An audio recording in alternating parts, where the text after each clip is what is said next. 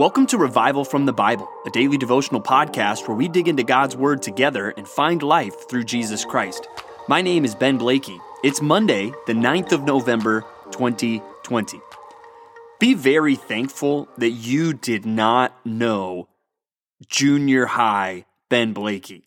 He was a very interesting individual, and he was proof that it is entirely possible to think too much. That was me in junior high, right? I would take something and I would think about it and kind of chew on it until there was nothing left to chew on and try to chew some more on it. And I would kind of tie my brain and my whole insides into knots thinking about things and kind of, frankly, getting bent out of shape about things, and especially some things when it came to the Bible. One question I would think about entirely too much and just run in circles with was, well, how can I know if I am really a Christian? And I would think about that, and I would look at what the Bible would say and say, well, I guess, hey, I should be seeing fruit in my life if I'm a Christian. But then I would kind of understand, well, but I know I'm saved by faith and not by works. And, oh no, I see sin in my life. Well, that doesn't mean I'm not saved because I'm saved by faith and not by works, but my works prove my salvation. And so if there's sin, then maybe I'm not saved. And you can see it was, I have much greater respect at this point in my life for my dad, who had to guide me through some of those troublesome years, mostly troublesome in my own mind, but just tying myself up in knots, running around in circles about these questions. And maybe that's something some of you can relate to at some point in your life, but I'm very thankful, even going all the way back to those years, for some things my dad said to me. And one thing that I'll never forget, and something I've even repeated many times and said from the pulpit as we've taught through the Word at Compass Bible Church, Treasure Valley, was when he would look at me and say, Ben, when we think about our salvation and our works, what we look for is the direction of our lives, not the perfection of our lives. And that is a good word, and that's something I hope helps you. And we're going to see in a couple of the passages that we look at today. We have to remember the Bible clearly teaches we are saved by faith and not by works. We cannot earn our salvation. But the Bible is also clear that our works are a testimony. They are fruit of our salvation. And if there are no works, well, then we have to ask the question, are we really saved? But that can get tricky because none of us is without sin. So what do we do? Does that sin in my life mean that I am not genuinely a Christian? And that's where my dad would wisely say, look at the direction of your life, not the perfection of your life. And we're going to see that in a couple passages today. First, John chapter 8, verses 12 through 20. John chapter 8, verses 12 through 20, which begins with this famous verse that we recently looked at church, where Jesus speaks, and likely in the midst of the Feast of Tabernacles, likely in the courtyard of the temple at night as these huge candles were lit, lighting up the whole city of Jerusalem, Jesus says, I am the light of the world. Whoever follows me will not walk in darkness, but will have the light of life. And there we see Jesus. One, that's just an amazing claim that he is the light of the world. We spent a lot of weeks looking at that as a church, even then looking at the following miracle that we're going to get to in a couple days in our reading of this man who was born blind. But Jesus says, I am the light of the world. But look at the statement with which he follows that.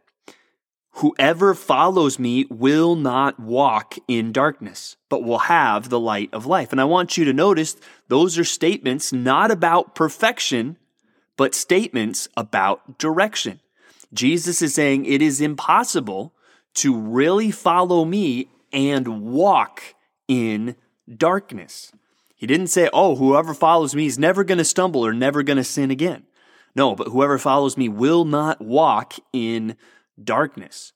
And I think that's an important distinction for us to understand and us to make. We need to realize that there is no understanding in the Bible that would let us think someone can be truly saved yet walk in darkness. And again, that is a directional statement. And we're also going to see statements like this as we turn to 1 John. And we see statements like this kind of all over 1 John. We already saw some yesterday in chapter 1, but we are going to see it again today in chapter 2 as we look through verses 1 through 14. And I want to point it out there in chapter 2, verse 4. Whoever says, I know him, but does not keep his commandments is a liar, and the truth is not in him. And so again, I think these are directional statements. If someone claims, I know Jesus, basically if someone claims to be a believer, but they do not keep his commandments, and again, not about perfection, but about direction, then the truth is not in him. And how do I know that he's not talking about perfection? Well, let's go back to verse 1 of chapter 2. My little children, I am writing these things to you so that you may not sin. But if anyone sins, we have an advocate with the Father, Jesus Christ the righteous.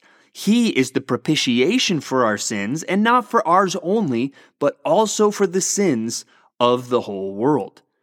And by this, we know that we have come to know him if we keep his commandments. So he's writing these things so that we wouldn't sin. But when we do sin, we have an advocate. We have a helper. We have someone who has given us his righteousness. And so we see the direction of our lives is we're pursuing Christ. My dad would always say perfection, not direction. One thing, the pastor of the church that sent me out, Pastor Mike Fabarez, he would often say that when we become a Christian, we don't become sinless, but we should sin less. And that's kind of the picture that we see in 1 John. No, we don't become sinless, but there is a change of direction. And if we don't see that change of direction, then we should question, is the salvation genuine? But that's my encouragement to you today is, hey, do you see that change of direction in your life? If so, that's a good thing. And as we see, well, hey, there's not perfection, then what we want to do is, as we see those sins, we want to confess them to God. He is a forgiving God, and we have an advocate in Jesus Christ. He died on the cross for our sins. And then we're free to continue pursuing that righteousness, pursuing Christ.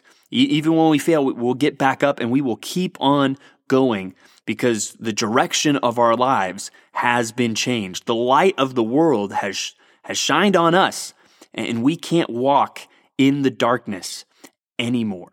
So there's something to remember. What's this role of works with our salvation? Well, if someone is truly saved, we won't see perfection, but there should be a change in direction.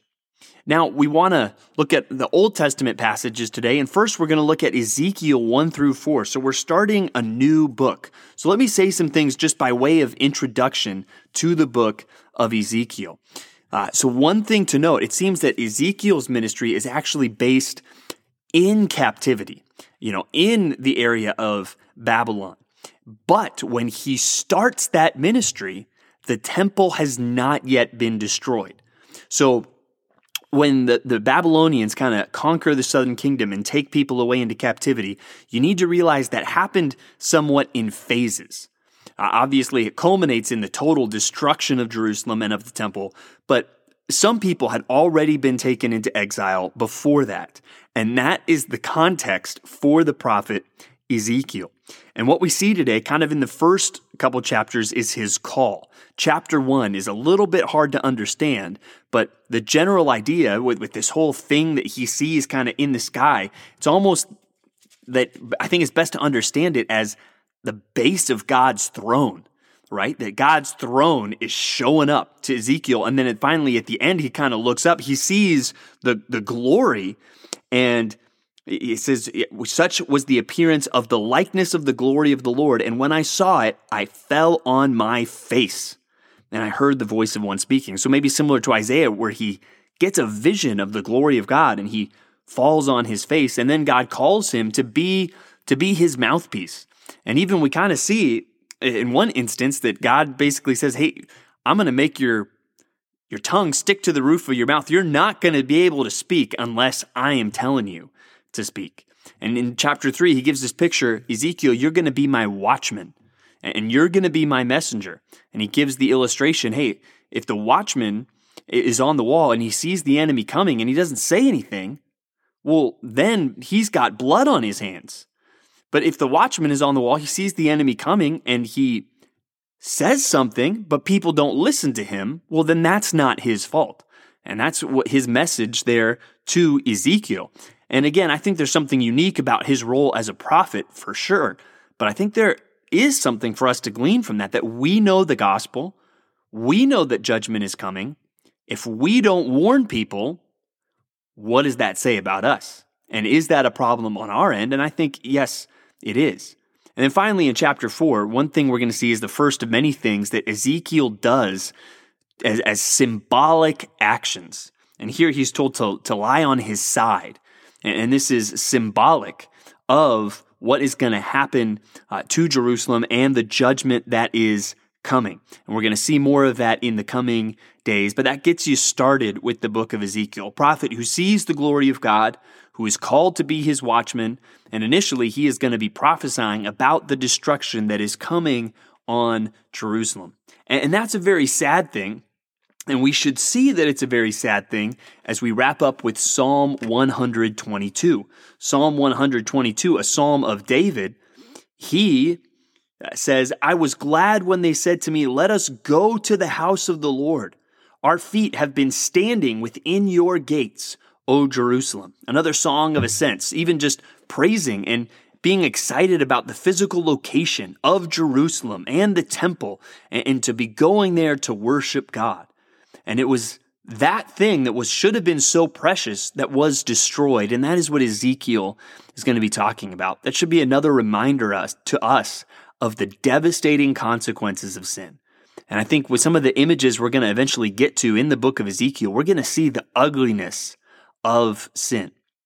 But also, as we think about what do we do with Psalm 122, well, there is no temple in Jerusalem today. And for us, worshiping does not require us to go to Jerusalem to worship. I love going to Jerusalem. It's an awesome place to go. I've read this psalm in Jerusalem and been excited. Man, I'm excited to be standing within the gates of Jerusalem. But you don't need to go to Jerusalem to be a faithful Christian. So how does this passage apply to you? Well, I think in a few ways, but just one to highlight. Clearly, I think it's praising and prizing, cherishing the role of corporate public worship. And we see in the New Testament, the church is referred to as the house of God. Is gathering with your local church something that you cherish?